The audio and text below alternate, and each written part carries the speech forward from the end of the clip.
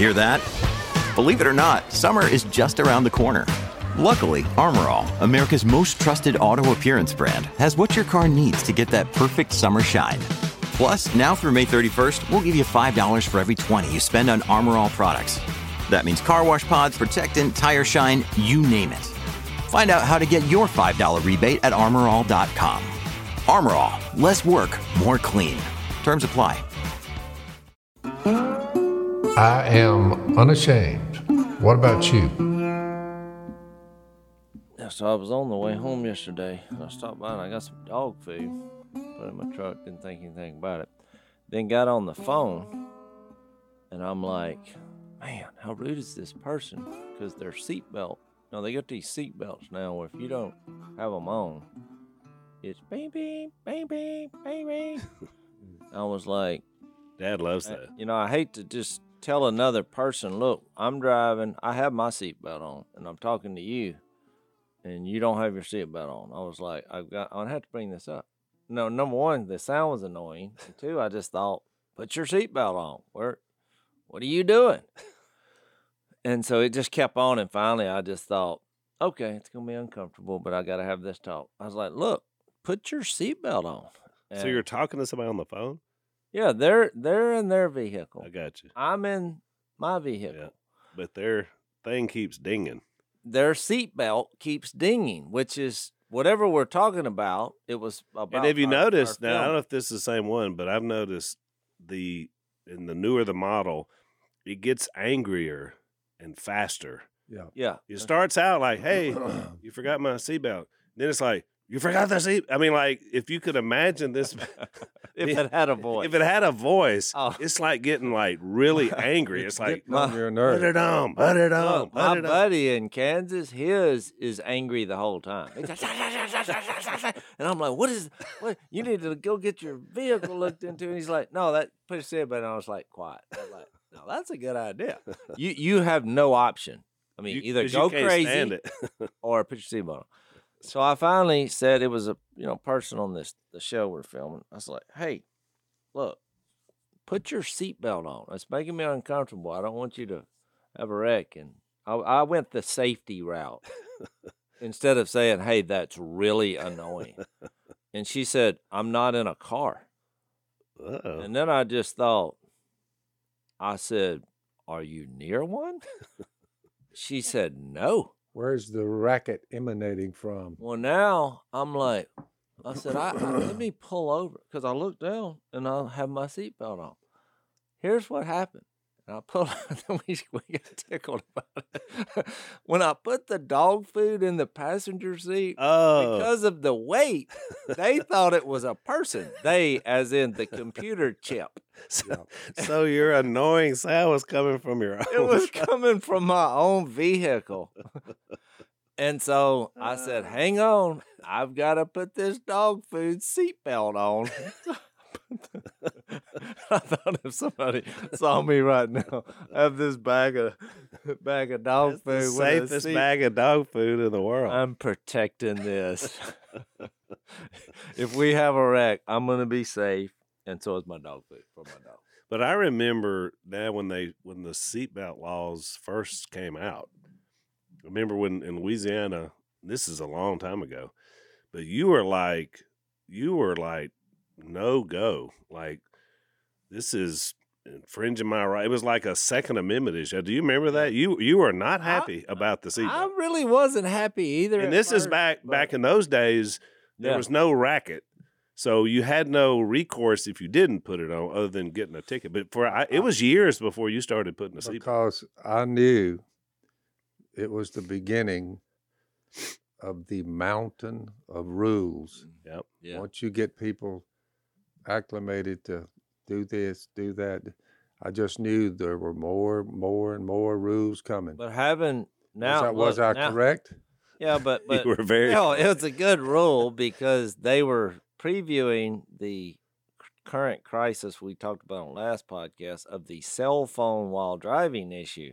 So now that that's come about, I'm like, oh, the seatbelt law is a must.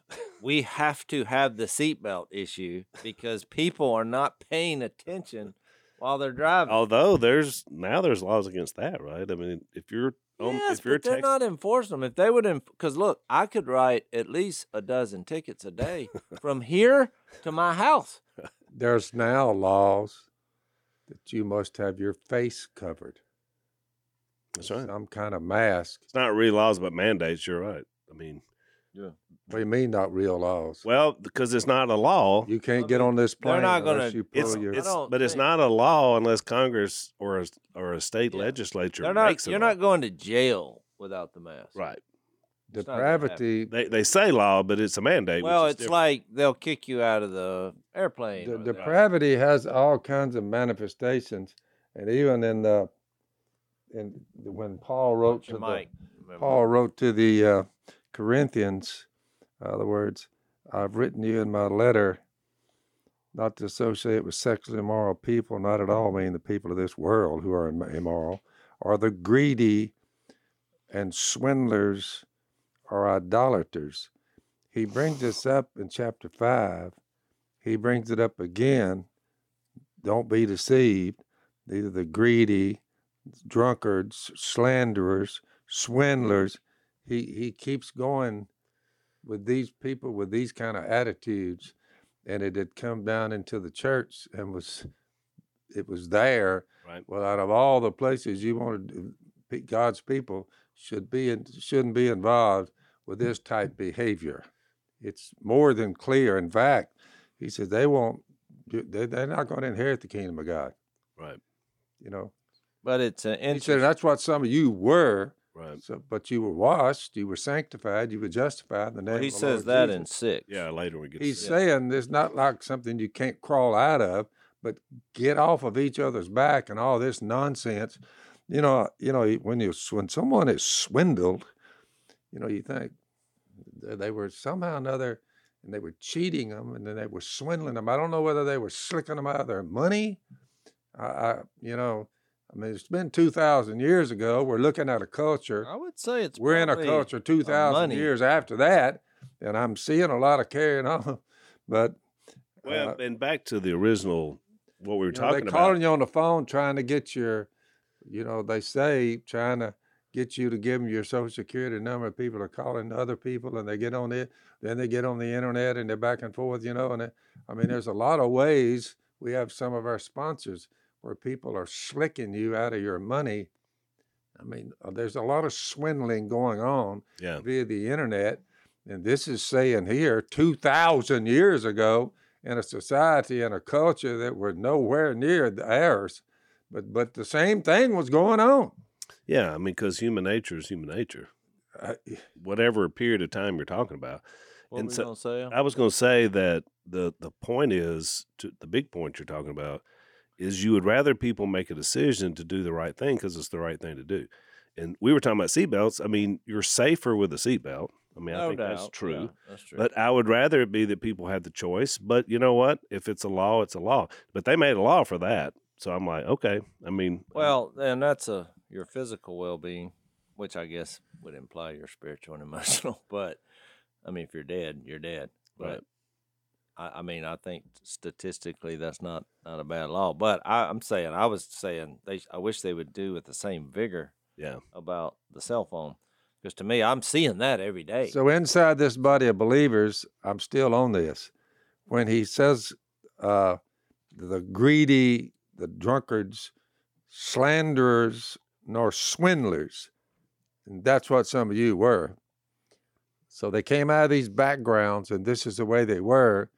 And now it's kind of been brought over into the kingdom of God in the church. Right. So, and he's trying to get to the bottom of it.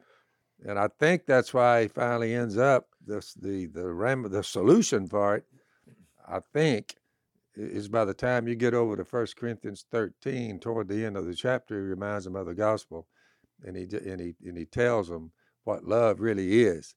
And does no harm to its neighbor. It's patient. It's kind.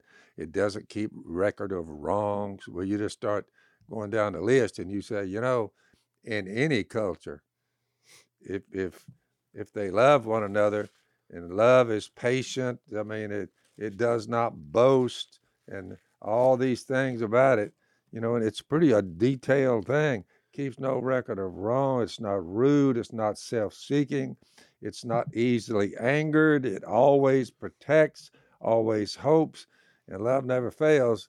So the solution to the problem at Corinth, in my humble opinion, they just they didn't know what love was. That's almost like they didn't even know what it was, but surely they did. I mean, we're 2,000 years later. I mean, you see a pretty mischievous culture we're in right now.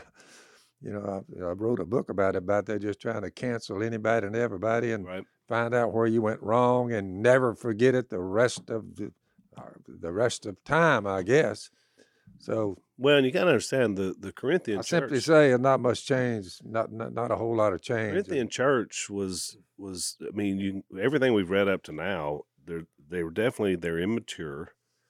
They're new Christians. I mean, the church hasn't been around very long. That's right. Well, I keep wondering the same thing. Where were the elders? Well, but think about it. You don't have any yet. Exactly. That's what I'm saying. And so it makes more sense that, because in this specific chapter, which I noticed Zach left before we got to 1 Corinthians 5, because it's, I mean, let's face it, this is worse than PG-13, what I'm fixing to read, but it's like he has this report that there is sexual immorality, which is sex that's not right. You know, right sex is defined by Jesus, Matthew 19. And by the way, Jase, so this one of those, because I'll hear people say, well, the Bible doesn't talk about, and then they'll bring up some sort of sexual behavior. But you understand when the Jesus clearly lays out in Matthew that sex is between a husband and a wife. That's what he sanctioned. He said that's what we need to do. And he went all the way back to Genesis 2. So therefore, anything else is a no-go. So you know what I'm saying? You don't have to come up with every example of every possible. Although you go back and read Leviticus, that's why he laid out the standard in Matthew 19. Right. That for this. I want to make that point because a lot of people are like, well, I talked to a pastor one time and he was like, well, the Bible, Jesus never said anything about homosexuality being simple. And I said, well, sure. Well, but I think the whole point of this, Al, is. I mean, this was a situation. Two different conversations, though, because he addresses to the world in verse 9, which what Phil was reading, but he was saying his point was not really nothing has changed. He was saying if someone claims to be in Jesus and a part of the body of Christ, there's a different conversation here that's fixing to occur. Correct. That's his whole point. Correct. When he got down talking about not associating with the swindlers and all those, he was saying, I'm not talking about them. In that case, you'd have to dig a hole and hide in it. I mean, he didn't say, what did he say? You'd have to leave the world? Yeah. Yeah, in that case, you'd have to leave the world. But he was saying, I'm writing you that you must not associate with anyone who calls himself a brother, but who is sexual, immoral, greedy, idolater. With such a man, don't even eat. It's a different conversation. I think that's what the world, when they hurl persecutions on people of faith, they miss that. But I wasn't talking about people in the world. I'm talking about people that claim to be Christians, that claim they can live a lifestyle outside of the standard Jesus said. Well, exactly. That's what I'm trying to read the text. You got Matthew 19, sex between a man and woman. Well, the Apostle Paul elaborates on it when you get to chapter 7 over here, and he even talks about how often you have sex, which is pretty amazing. And it's pretty interesting on one of the points he makes. Do not deprive each other except by mutual consent. And for a time, you say. Well, like if you were going to pray. Yes, so that you may devote yourself to prayer. Then come together again. And then he makes an interesting point. So that Satan will not tempt you because of your lack of self-control. He did say, I say this as a concession, not as a command. He said, look, you just have to be wise. He was just giving them advice. Sound advice. Yep. But most people wouldn't think that God would delve into something so what would be the word? Well, he designed it. Intimate. So intimate. But how often you have sex. And I read that, I thought, boy, But he did say, look, I'm not going to bind you, but I'm just saying, and you look at it, you say, out of control, sex can get out of control. Well, and people are right. The temptation is so bad. Let's take a break. So one of our sponsors that I really like and have just had great experiences with is a group called 40 Days for Life. And just spent some time with them up in D.C. when Lisa and I were doing the March for Life. And I just love what they stand for. I mean, they're really just kind of in the gap. Their first place that they had was in College Station across from a Planned Parenthood. And a lot of you have heard of Abby Johnson. She was she was the director of Planned Parenthood. But because of this group, they were able to share Jesus with her. She becomes a Christian. Now she's a pro-life advocate, which is really great because she knows the ins and outs of all the Planned Parenthood stuff. Awesome. So this is a great group. We love them. They've helped 221 actually abortion workers. They've helped them find Jesus. So they're doing a great work. They've written a book called "What to Say When: The Complete New Guide to Discussing Abortion." And so they want you to have, a tool that you can use in discussion and debate with people because, obviously this is a very divided issue in our culture. So it's good to know, what you're talking about. So check them out. I highly recommend it. You can go to Amazon or you can get it directly from them at 40daysforlife.com. So that's 40daysforlife.com. Not only get the book, but also see what you can do to help support this organization. They're fantastic.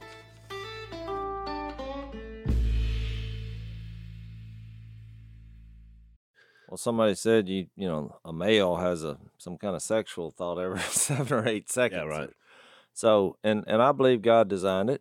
He's the creator of the universe. That was his idea. And when you see the childbirth process, you're like, there must be a God.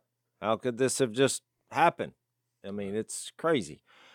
So that's why I brought up to Matthew 19 when it said, and God created them, male and female, and for this reason a man will leave his father and mother, be united to his wife, two will become one flesh. I mean, I wasn't just throwing out there flippantly.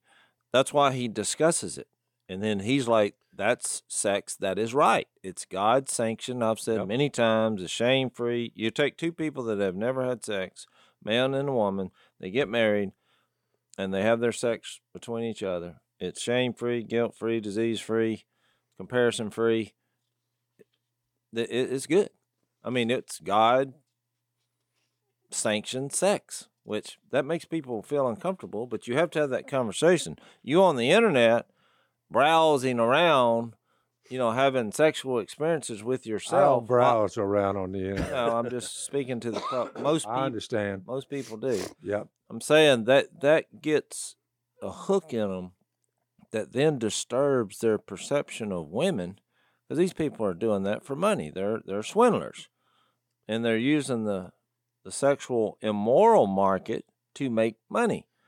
Young, immature, usually males, well, they're just not going to be able to turn this down because it's so quick and easy, and they're wondering that we all go through that process. They start so much earlier now because of, easy exposure. But, but I'm saying it distorts their view of what God had in mind, right, and how a woman, your wife is not laying around all day wondering, how she can make you happy sexually, I mean, but people think that if they go to the internet and say, well, look at what these women are doing. Yeah, somebody got paid somewhere for you to be watching that. You follow me? It's like, so then they have a manipulated view of a woman and just treat her as something, an object. An object that's supposed to satisfy them sexually. Well, guess how long that marriage is going to last? Not long. Yeah. So, and you have the opposite of two people who love their creator, and you have a spiritual foundation first. All the great qualities that make you successful in every aspect of life: love, joy, peace, patience, perseverance, faithfulness, self-control. All these things. You build a relationship on that. That's why Christian believers should have, and they don't always have, but they should have a huge advantage over the world because of just the Christian lifestyle, as we're talking about. In other words, if my wife is also my sister in Christ, how could I not treat her with respect? And you read the 1 Corinthians 13. I mean, that should be. It was not by accident that around Corinth, the venereal disease was a big problem. Because religion in the old temple of Aphrodite, religion was tied into prostitution. Mm-hmm. That was so obviously we had some major, major problems. But finish reading this particular problem. Yeah, I feel like we've gotten. Yeah, we 1 Corinthians 5 was more about those two different conversations. I mean, so they were immature. Where were the leaders? And then Paul just drops this bombshell and says, "There's actually reported that there is sexual immorality among you, and of a kind that does not even occur among the pagans. A man has his father's wife."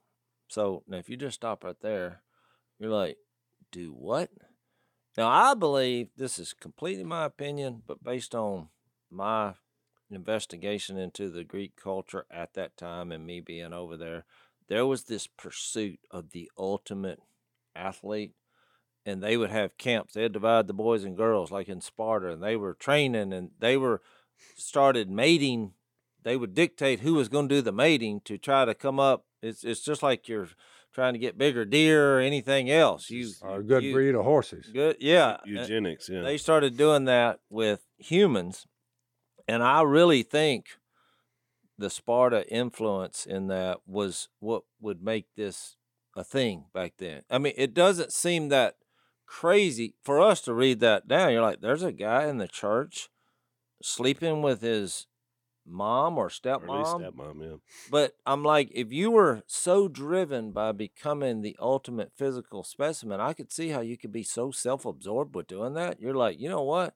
The best bloodline is this bloodline, and where you're trying to create the ultimate physical specimen. Yeah.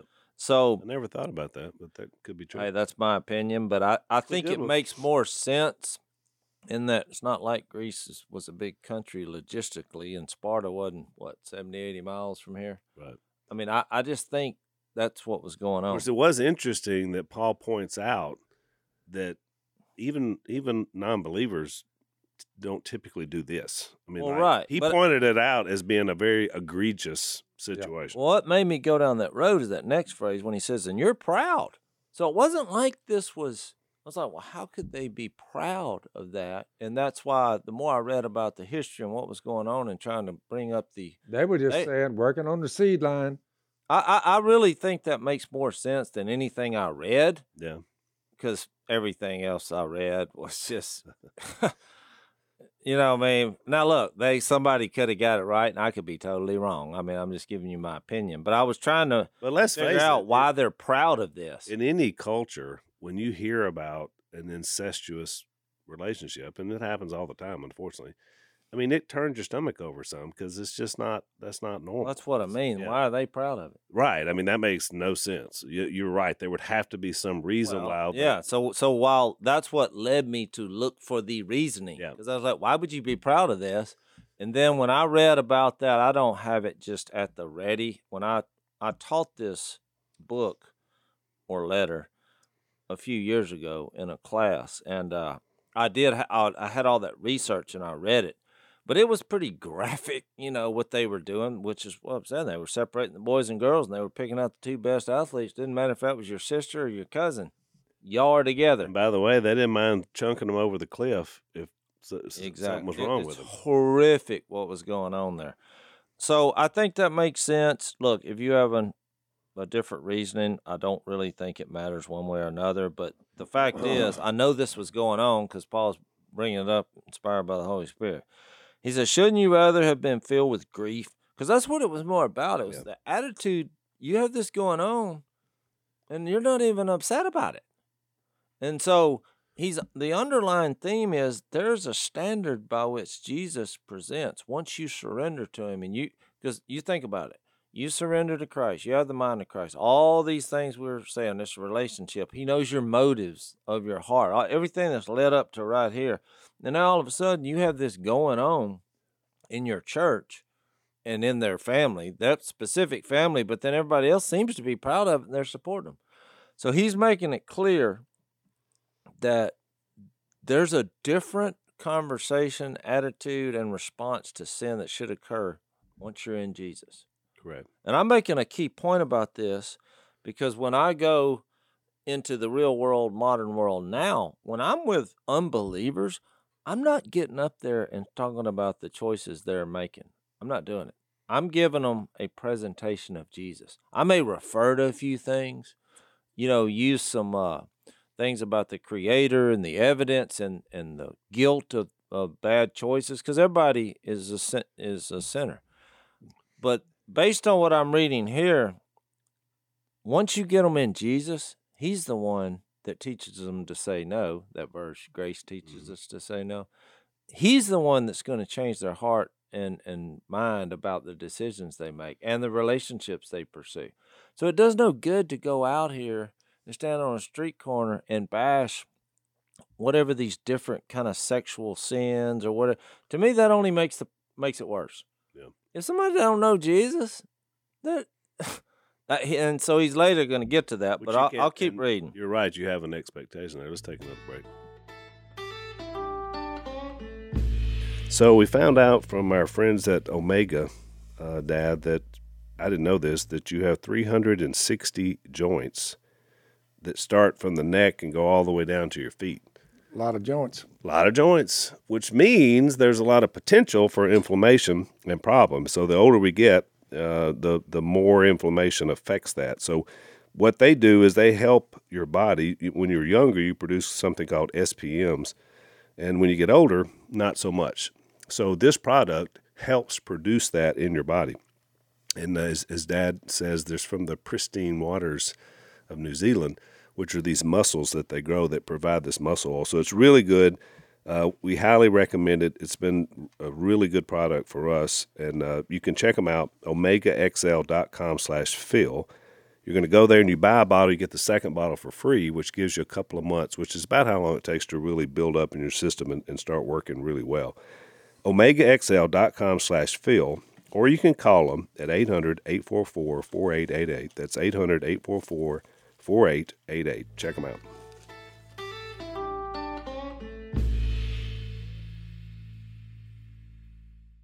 So verse 3 says, "For though I am not physically present, I am with you in spirit, and I've already passed judgment on the one who did this, just as if I were present."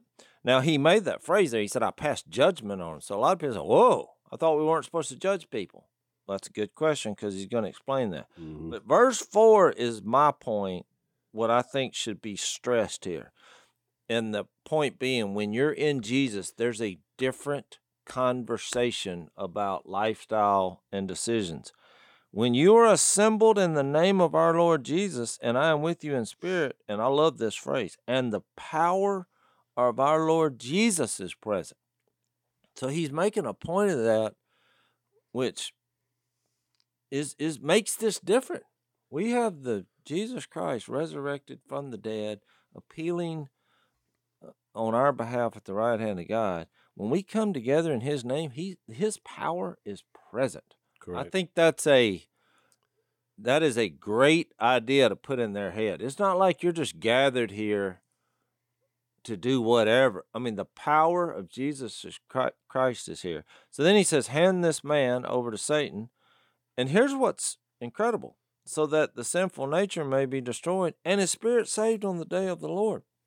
The only reason you're confronting this fella in the name of Jesus, who claims to be walking with Jesus, but is having this relationship go on, the only reason you would say no and would put him out of your fellowship if he would not entertain the thought that a Jesus lifestyle has different standards is to try to eventually save him.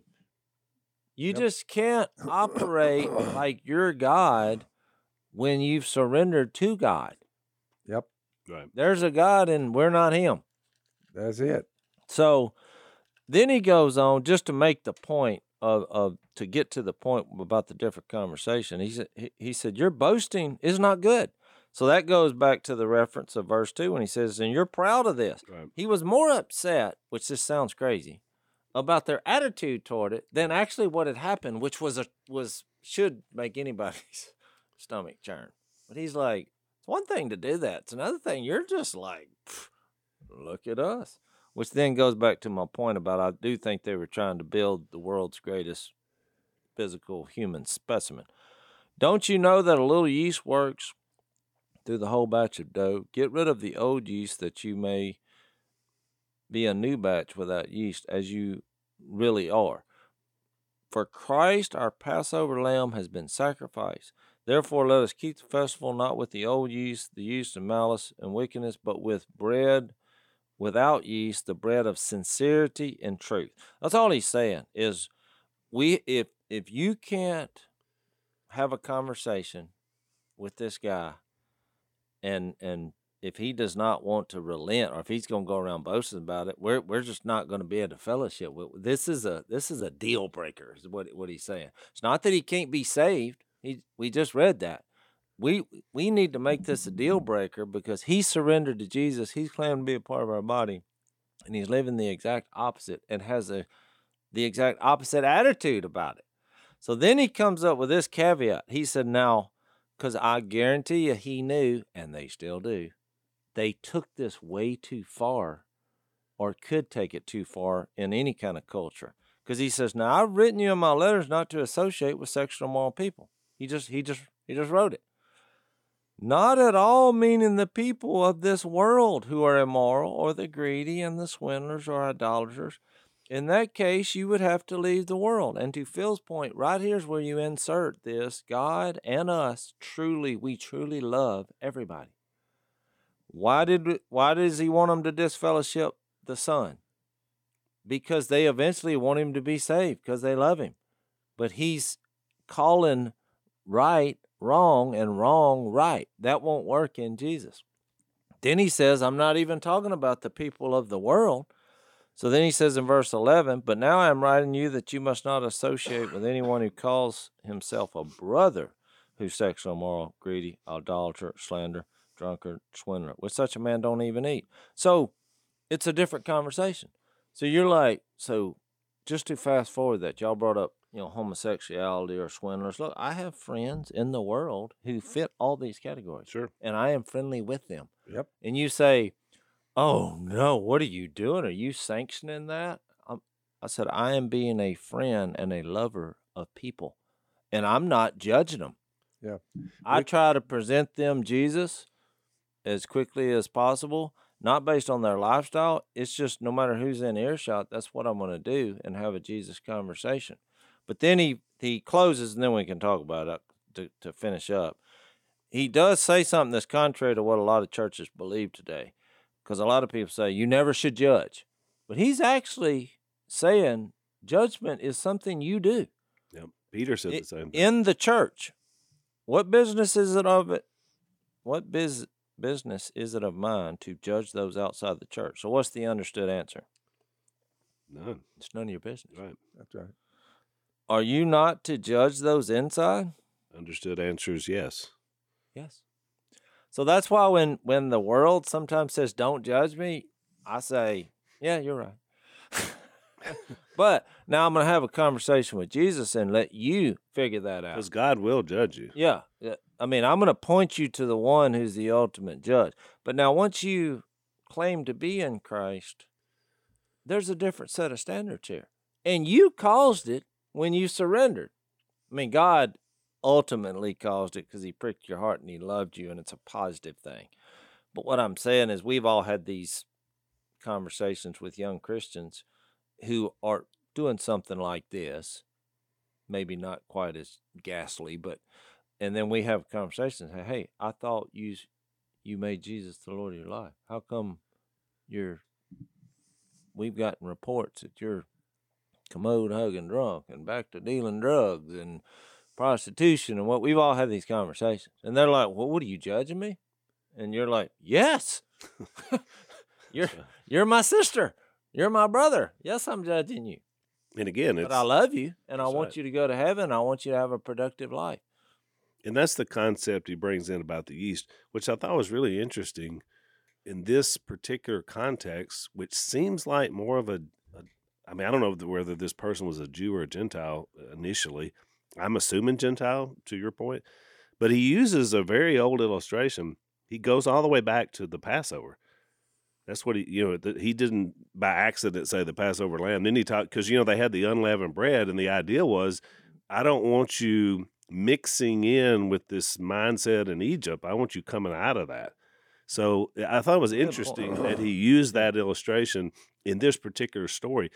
I mean, I don't know if the Gentiles would have gotten it as easily. Maybe. Yeah, I really just.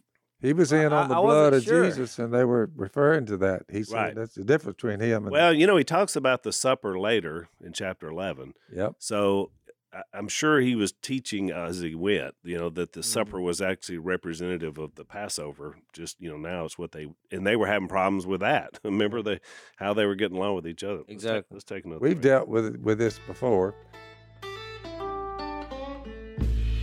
Sometimes when you're young, you don't think about things like insurance, life insurance, things like this.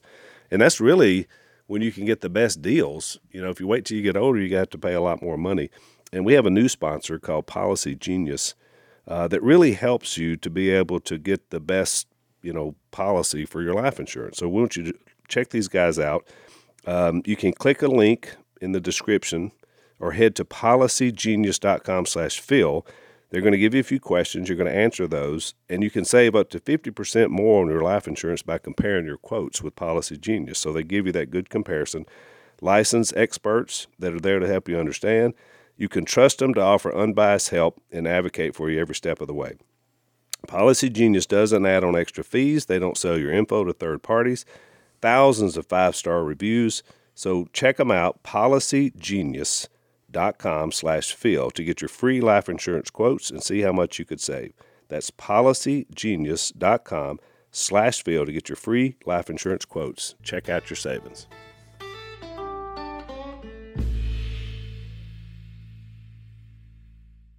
And one of them that we still work with, and we help fund his mission.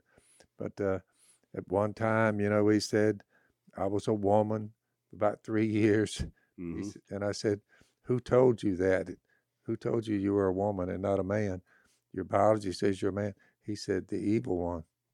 And he said, I bought into it. Yep. So he showed me pictures of when he was a man, but acting like a woman or looking like one. Right. He had all these procedures.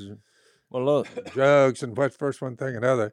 But now he's just as faithful as he can be. And because he came to Jesus. Every time he comes through here, he'll stop over, we'll talk it over, have a little meal. Say, keep up the good work, man. Slip him a little cash, gas money, whatever. So we support him. Well, just a couple of days ago, somebody sent me an article and said they're threatening a lawsuit against M&Ms because the characters, they don't have enough gender. It's just male or female. Yeah. They're like, we need more. We need to be not sure about that particular color, what he or she is. Yeah. I thought it was a joke. That's true. And then I went and looked at the internet. And I was like, nope, this is a real story. Yeah. Somebody's job is to go around. Somebody's getting paid, which I think this is contributing to the lack of the workforce. Right. Somebody's getting paid to go look at companies and say, no, you actually have a female M&M and a male on a commercial. That ain't gonna work. We need more questioning of our. So that's why when people, I was talking to a CEO of a outdoors type company. While you're there, Jase, not much has changed when it comes to these matters, the homosexual behaviors, what was the We're going to deal with gender issues. The male prostitutes, the adulterers, all right, the idolaters. It's the same. Well, that's what I was going to say. Not a whole lot has changed in 2,000 years. No, Would y'all agree with that? I agree. He was telling me he could not find. They're having trouble because they'll hire a worker and they're like, you want me to stock these shelves all day? They're like, yeah, we'll pay you for it. It's like too much work. He's like, I'm not kidding. One right after another, they're like, that's a lot of work. They're like, yeah, we're going to pay you to lift things and put it on that shelf. They're like, no. He's one right after another. He was venting at me, saying, "What is wrong with these people?" And so this Eminem thing came up, and he's like, "There are people. People are looking for jobs like that. They're just sitting at their house, watching commercials on the internet, and they're like, "Oh, we got a problem here. Let's do something about it." Got to redesign I'm the saying M&M. they're getting paid for that. That's like a job now in our society, is to look at digital things and then make an assumption on a spiritual matter for our culture, and people will pay you. There is, Jase. I just wrote a book on it. It's coming out in about a month. The cancel culture. They either go with the ideology or you get canceled. Yeah. Be with us or we cancel you. And then they try to take your job, your livelihood, your life, your kin folks, attack anything that any way to get back at you. Your platform to speak to people. Oh yeah. Yeah, it's a terrible thing. But when you think about it, his example of the yeast that works through the dough is exactly what you have to watch out for. That is your correct. point, Jase. Worldly thinking, once introduced into the body and not dealt with, becomes acceptable, and that's what was happening here. But what I get upset about, though, because look, there's a lot of things that we can talk about here, but a lot of religious people, they go out and talk about the issues, but they're not talking about Jesus. I'm like, I agree. Or they just use Jesus as a stepping stone to talk about the issues. Now, the only exception to those issues that I have is the right to life, because I think in that case, you're representing someone who can't represent themselves. I mean, they're in a womb. I mean, somebody has to rise up and says, "Well, wait a minute." Yeah. But all these other issues, about what adults do in their, private bedrooms, and I've said this and it just burns religious people up, but I'm like, I personally don't care. I don't care what they're doing. It's not like, because they're like, "Why do you care what I'm doing?" I'm like, I don't. But Jesus cares about you. Yep. God cares about you. There's a way to live forever. There's a way to have a foundation to where you make different decisions. So once they're introduced to Jesus, and once they say, "You know what? I think I want to live forever. I want God's grace. I want a purpose. I want a family. I want all this." Once that happens, now we're going to talk about these issues. Because if you're doing something that is contrary to what he wants for you, well, we got to have a conversation. I mean, to me, that's the little yeast. He was like, you first have to have a conversation, because you don't want this catching on. You don't want to be applauding that your son is having sex with his mom. You're applauding that? That's why I said, when you add in the element of being self-absorbed, and I think you have references that give those clues. Like when he said in 1 Corinthians 9 about, remember the illustration about, don't you know that all the runners run, but only one gets the prize? Everyone who competes in the games goes into strict training. Because there was two things that were really big in Greece back then. The getting an army and these Olympic games, which was where our Olympics, the whole idea of the Olympics came from. And to do both of those things, to try to create a physical specimen, the ultimate physical specimen, which is still something that people are trying to do today. Fixated on it. I mean, when you get down ground level at a football game, you're looking around and saying, well, they've been eating or drinking. I mean, it's just like, wow, what a physical specimen. But so the idea of somebody trying to do it as a society, look, that's been going on since the beginning of time. Let's take another break.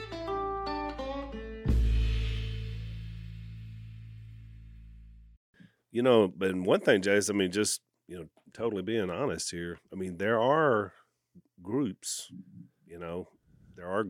that claim to be believers, that claim to be God's church, that have embraced a lot of cultural stuff concerning immorality and different things, and said, you know what, here, we're not going to address that.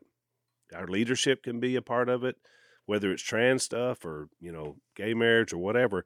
I mean, it's pretty rampant in our culture. It is. The entire organization. The churches changed their They got away from what God said to then say culturally. To me, I know why they to did me, it. you got to call them out because it's not right. I mean, again, inside the body, I'm saying you claim to be a believer. You can't square this up and say, so my pastor is going to live with a man or woman if they're a woman. I mean, I agree, but I think I'm saying we should judge that inside the church. I agree. I agree 100%. and not in the world, because I'm with you. Worldly. That's my point. You can't. These people, and I'm sure they're using them on the internet. I don't know. I don't read it on these religious things, but these people that go in and try to get in all these conversations over social issues or behavioral issues or whatever, and I'm like, you're not gonna fix it that way. You're not gonna have a fundamental argument about gender and change anybody's mind on anything. My whole point was you have to go at it with Jesus as the crux, because that was God's idea of how to communicate with the world. And my point is, once that conversation happens, then you can branch out. If you're listening to Unashamed Podcast, and I know because there's a lot of different groups represented, and the group you're with has adopted these type policies, then I wouldn't stay with that group. I would get out of there. To me, that's yeast from the world that has infected the body. I think that's good advice. I think that's good fair. Advice. Yeah. But at the same time, you're right. We have to let people know who Jesus is, because without Jesus and the Holy Spirit, which is where we started in 1 Corinthians, without the message of the cross and the wisdom of the Spirit, you're never going to discern. And properly. and it's a false narrative if someone says, well, you're just telling me this because you don't love me. I said, I'm telling you this because I do love you. Correct. That's what I'm showing you. I was going to say, because I think, now this is my opinion, could be wrong. I think the groups you're referring to, the religious groups who watered down what God said about behavior, I think they did it because they couldn't find a path to love. They're like, well, wait a minute, we're supposed to love everybody. And so if we come down on particular groups, because they say it's based on science, or there's a few exceptions in our world where someone is born and you're not sure. Right. And look, I'm all for surgeries and let's make a decision and go with it. But for the most part, and I mean, I don't know what the numbers are, but it's the most majority. Yeah. You're either a male or a female. We get it. Now let's take the exceptions and we'll have some different conversations or whatever about what to do. But I'm like, in this case, when we read 1 Corinthians 5, I didn't have some agenda I was trying to lean toward. I saw a spirit of love in every person that was mentioned. The world. Yep. The guilty in the church, because he wanted them saved. Yeah, they were only. Now that's, I think, the difference in what I've seen with some of these groups. They want to kick people out, and they do it in meanness and hatred. It's just the spirit of it. And so I'm like, just as bad as this family was in being proud of the bad behavior, if you're disfellowshipping someone in a mean, we're trying to set a precedent that God is our moral compass, and we want these people to realize. I mean, kind of like you do your kid when you don't enjoy popping his hand if he's fixed to touch a burning stove, But I'm going to do it because why? I want him to realize that will hurt you. Look, I'm sitting here as the prime example of this. I mean, I was disfellowshipped out of our family at 17 years old. You were. I was wondering if you were going to bring that up. Yeah, because it was my behavior. I mean, it had gotten to the point where everybody recognized it. It was not what God wanted. It was not what our family was about. And look, I'll confess, since you're opening this up, I had a terrible attitude because when they said get out of here, I said good riddance. I mean, seriously, I hope he never comes back. But I did it in mean because y'all were pretty mean to me. You and your buddy. That was terrible. Y'all were terrible. Which is why I've never held it against you, Jase. Look, because I owned it. But the conversation you had with me is the conversation Paul's having with this church. That's correct. It's you can't stay here. Now, you didn't say leave and never come back. No. You said if you need to leave and go figure out whatever you got to figure out, then go. But you're not going to be able to live the way you're living and stay here. And so I made a decision to go. And after about a year of, like a dog chasing his tail and about get killed in New Orleans, I figured out, you know what? I probably, home wasn't so bad. I mean, that whole lifestyle that I walked away from was actually pretty secure. And I came back. So when I came back, what did I get? Even from Jase, I got acceptance. The point is, and Jason's point, is you never want to wall them off to where there is no escape. Or there's no pathway The next chapter, the one I quoted to the old GQ man, and all the slanderers, no swindlers, with no homosexual offenders, male, they're going to enter the kingdom. And that's what some of you were. He uses that to let them know, look, a lot of y'all used to do these same things, but it's gone now. You were washed, probably speaking of the baptism. You were sanctified, set apart. Right. You were justified in the name of the Lord Jesus and by the Spirit of our God. He shows them, we're not giving you something that there's not a way out. There's a way out. Right. Just straighten it up and come out of there. Quit behaving like that, because y'all come from some tough backgrounds. God forgave you. Right. Jesus number one. You can get out of here alive, so it's never too late. And I've told that before, Dad. Whenever I'm sharing my testimony, my story, I always say, my dad, there wasn't hate speech by him telling me your behavior needs to change. That was love speech. But it took me a year to figure that out. And so that's the same thing with people you share with. I mean, they may initially take it as you're judging me or, whatever. But look, truth is truth. And if their heart is right and they come around, then they'll understand that later. But not everybody understands it immediately, especially when you're trapped in sin, which I was. Yep. Mm-hmm. Exactly. So, I mean, I think it's a great illustration. Exactly the illustration. But that's why I said when you throw in the immaturity and you look at how you treat your kids, and sometimes you got to make difficult decisions, not that you don't love them. Right. You're like, this is not going to work here. You're representing our family. I mean, you say the same thing in your family dynamic that he was saying. Well, we're God's family. They're like, you're celebrating something that even the pagans are like, woof. That's bad. Yeah, because the bottom line is, and he's going to get to it in 1 Corinthians 12, bottom line is Christ is our head. We're the body. Right. We're connected. He's the head. That's where the decisions are being made, and the body is following, and we're all a part of it, whether you're a thumbnail, or a calf. I mean, this is how it is. You're not representing the head here. That's exactly right. And you can have more than enough sexual activity doing it God's way. Well, exactly. It's not like he's saying, I'm gonna punish you but you got to hold your sex just to one person. Or just like you can never never have you're talking sex to again. me, I can't have sex, but with one person, that's it.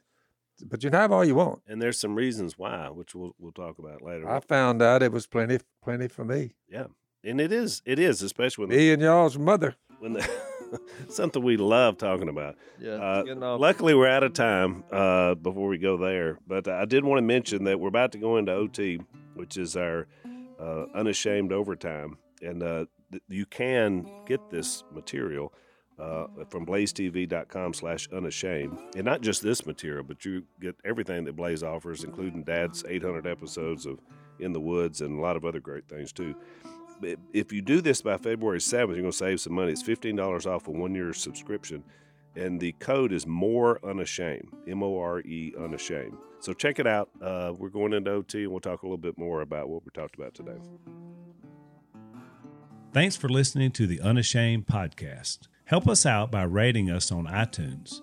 And don't miss an episode by subscribing on YouTube, and be sure to click that little bell to get notified about new episodes. And for even more content that you won't get anywhere else, subscribe to Blaze TV at blazetv.com/unashamed.